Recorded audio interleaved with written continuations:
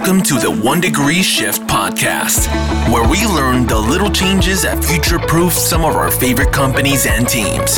Here's your host, Eric Termundi. Bart Reynolds, thank you so much for joining the One Degree Shift podcast. How are you today?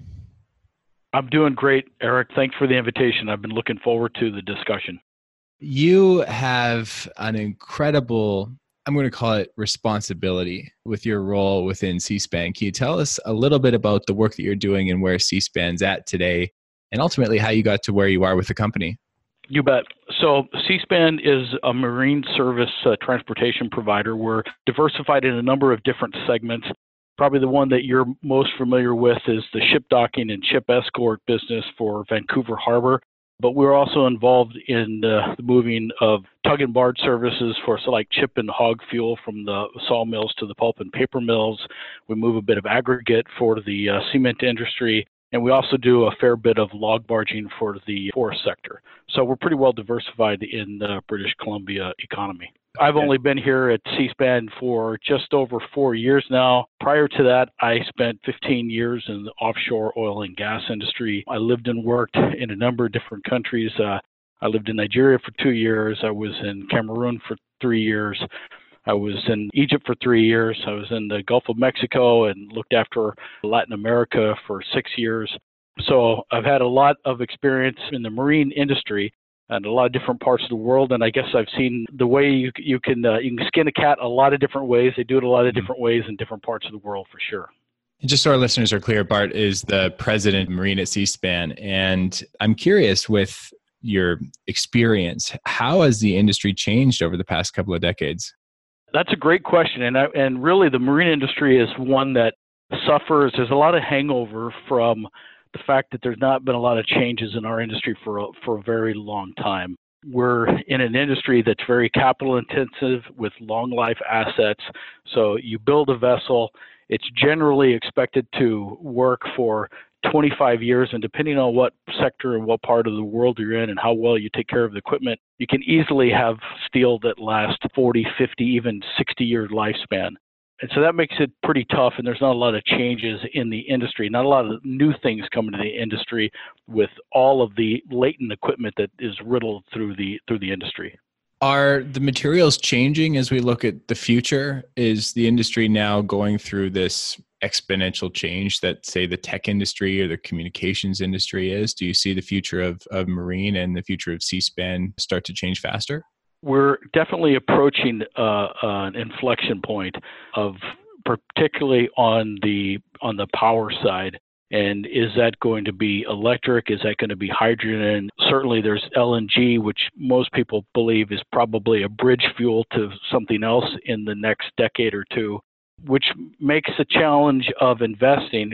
Again, if those assets are 35, 50-year assets, what technology do you want to make a 50-year bet on right now? And for us, there really isn't any that we're ready to make that investment. What we've been trying to do is keep our powder dry.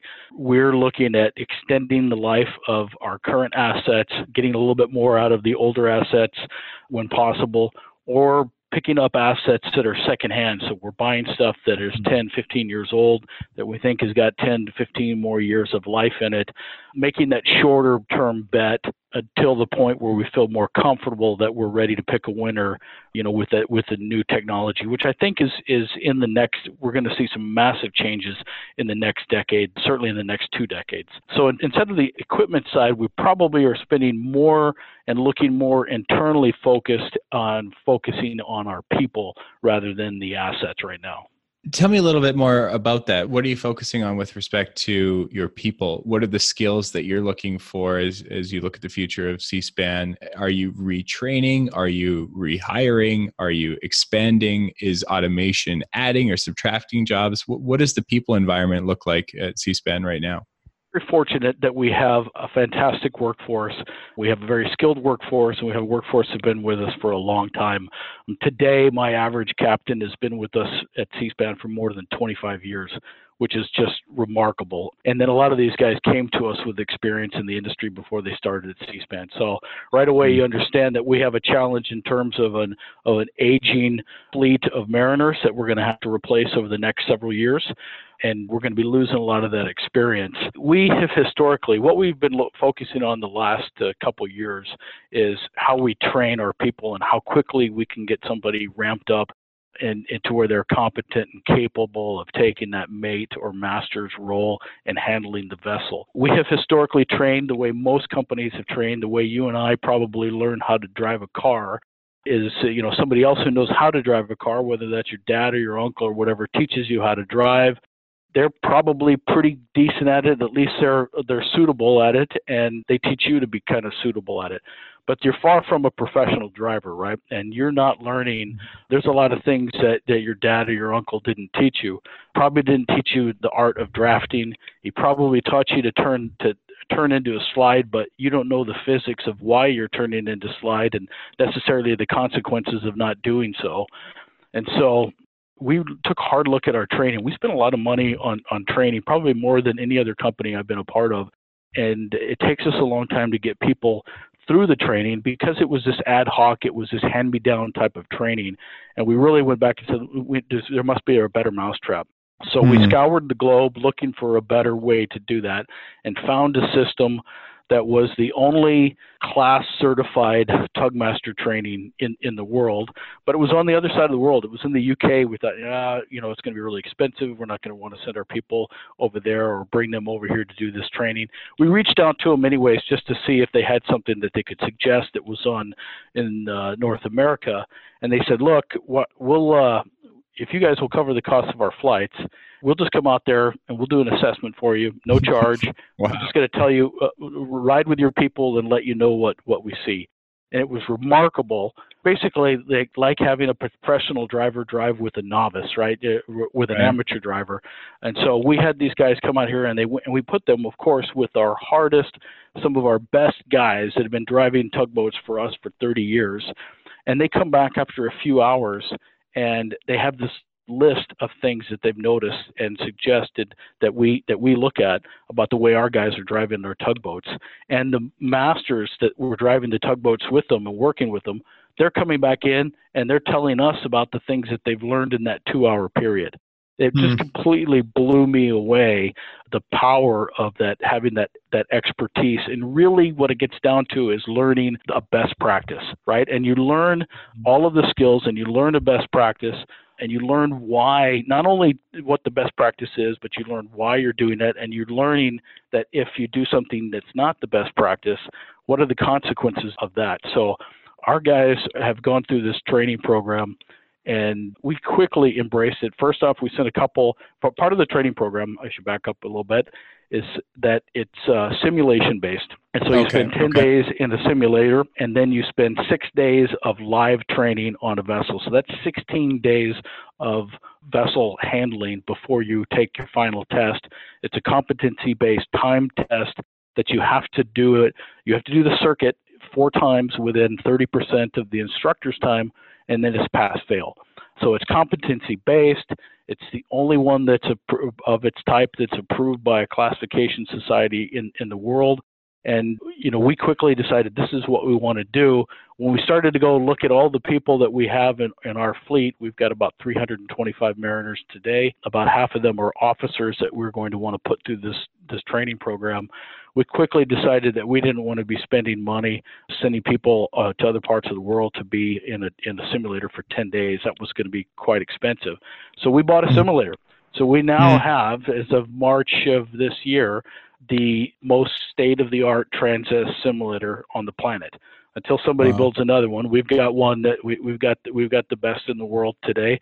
It's got floor-to-ceiling screens. It's 360-degree simulators. We have 2, so there's 2 duals. It's a dual simulator, so we can have 2 tug captains working with tugs together on the same scenario, or working separately. And then we have a training room where the instructor sits and gives instructions. And of course, the instructor has the ability to put in all of the elements. He can change everything that the simulation is doing. It's turned out, it's phenomenal. But the positive externalities that have come from having that level of training is just the benefits have been phenomenal for us. One of the benefits for us, and just in terms of, because of the training is in the system in the industry has been ad hoc and it's been hand-me-down. You ask 3 captains how to do something, you typically are going to get 3 different answers. Right. But now we're all doing things the same way, the best way, the right way. And so what we've taken is what these guys hold most near and dear to their heart and how they handle their vessels and how they drive it. And we've shown them there's a best practice, and they've embraced the best practice. Now, when we go and we want to try to teach or build a best practice for landing a barge, for some other type of work or process that we do, it's not that near of a big of a hurdle because people believe that there is a best practice out there. The level of confidence that your people have when they have true expertise and true command of a set of skills. So you can't pass this course unless you have to learn 25 different skills. You have to do it to a certain level of competency. It's a pass-fail type system, and that gives you an incredible level of confidence. I mean, I can visibly see our captains that have been through that, just how they're walking through the hall and when they're talking to you and stuff, and the guys who have not been through the course. I mean, it was just shocking to me, different in the countenance and the confidence of our people. Wow. Well, congratulations on making that investment and seeing such a strong return on it. That's really incredible. One of the things that stuck out to me is you said that many of your captains have been with you for 25 plus years. When you look at attrition, are you struggling at all to attract new talent? When I look at traditional sectors, even agriculture, forestry, mining, transportation in general, there's perceived to be an issue or a difficulty to attract that next generation of talent. What are you doing at Seaspan to articulate the value that a career in the marine industry can give a young professional? Well, that's a great question. And really, for us right now, what we're seeing is, I'd say attracting the initial, getting people in the door, getting them interested is not the hard part.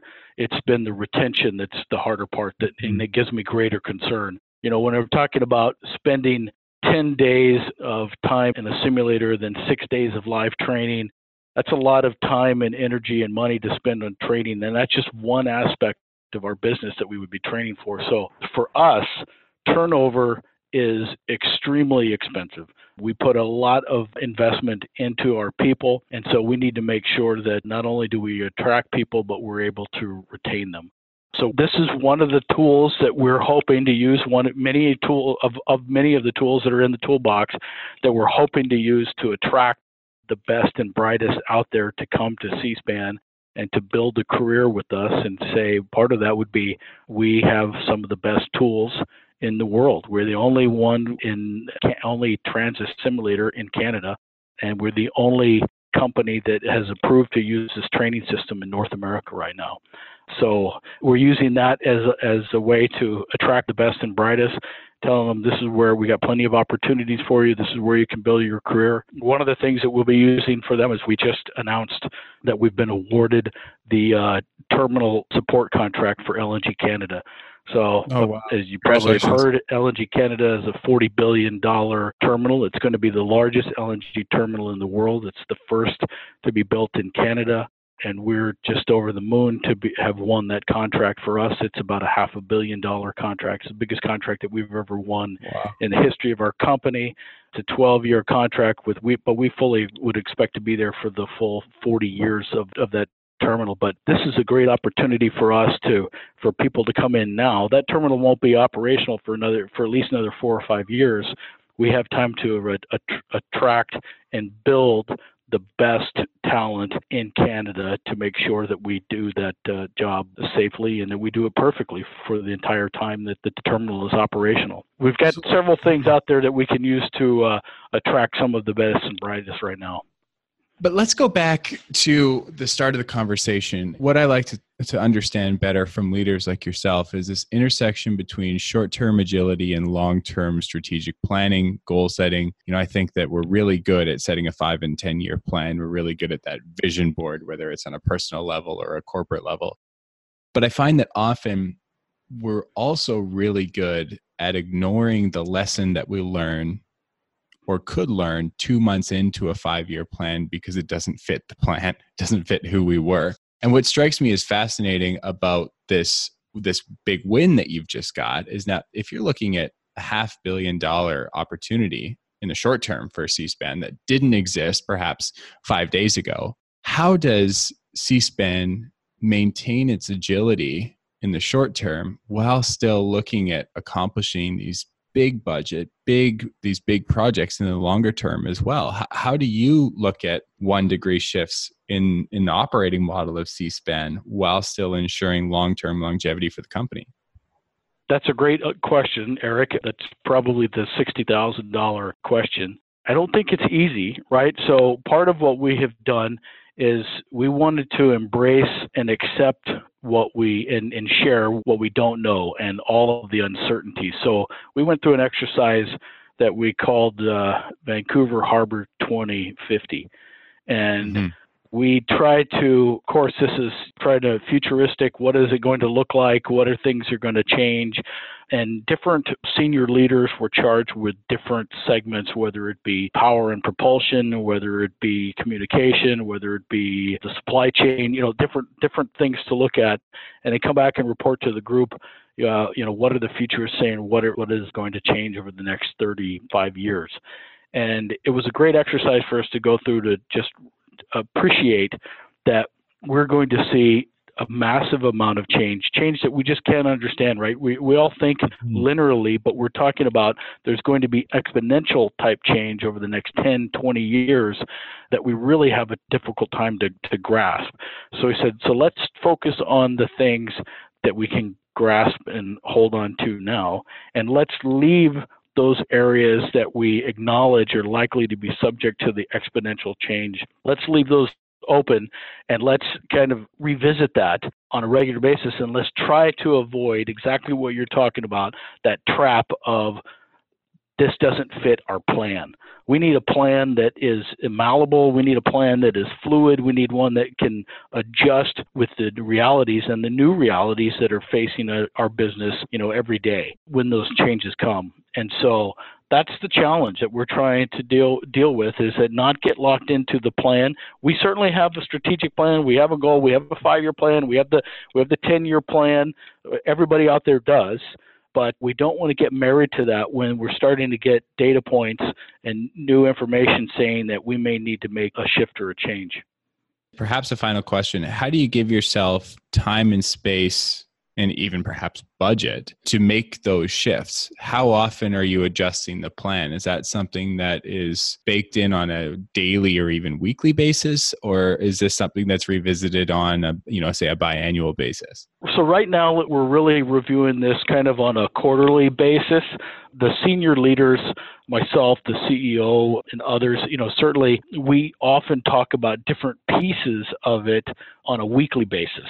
Right. But when we're trying to put all the pieces together in a bigger picture, longer term, we're doing it on a more formal basis on a quarterly basis.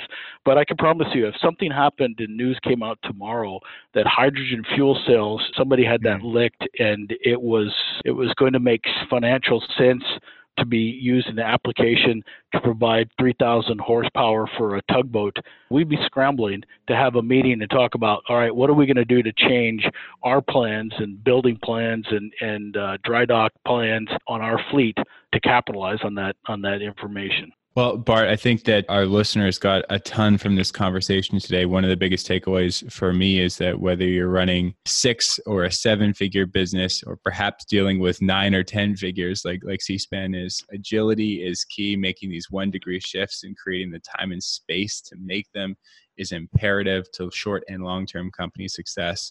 And that the future of work is very much still people focused, with the ability to utilize new technologies to ensure that we've got the best practices right here at home as well. Thanks so much for your time. I really appreciate everything that you've offered us, and I look forward to seeing you perhaps in one of those simulators here soon. Absolutely. You got an open invitation. Thanks for the invite today, Eric. I really enjoyed it. All right. Thanks so much. For more podcasts, show notes, and to connect with our speaker today, visit erictermunde.com. That's ERICTERMUENDE.com, and click the podcast tab. Thanks for listening.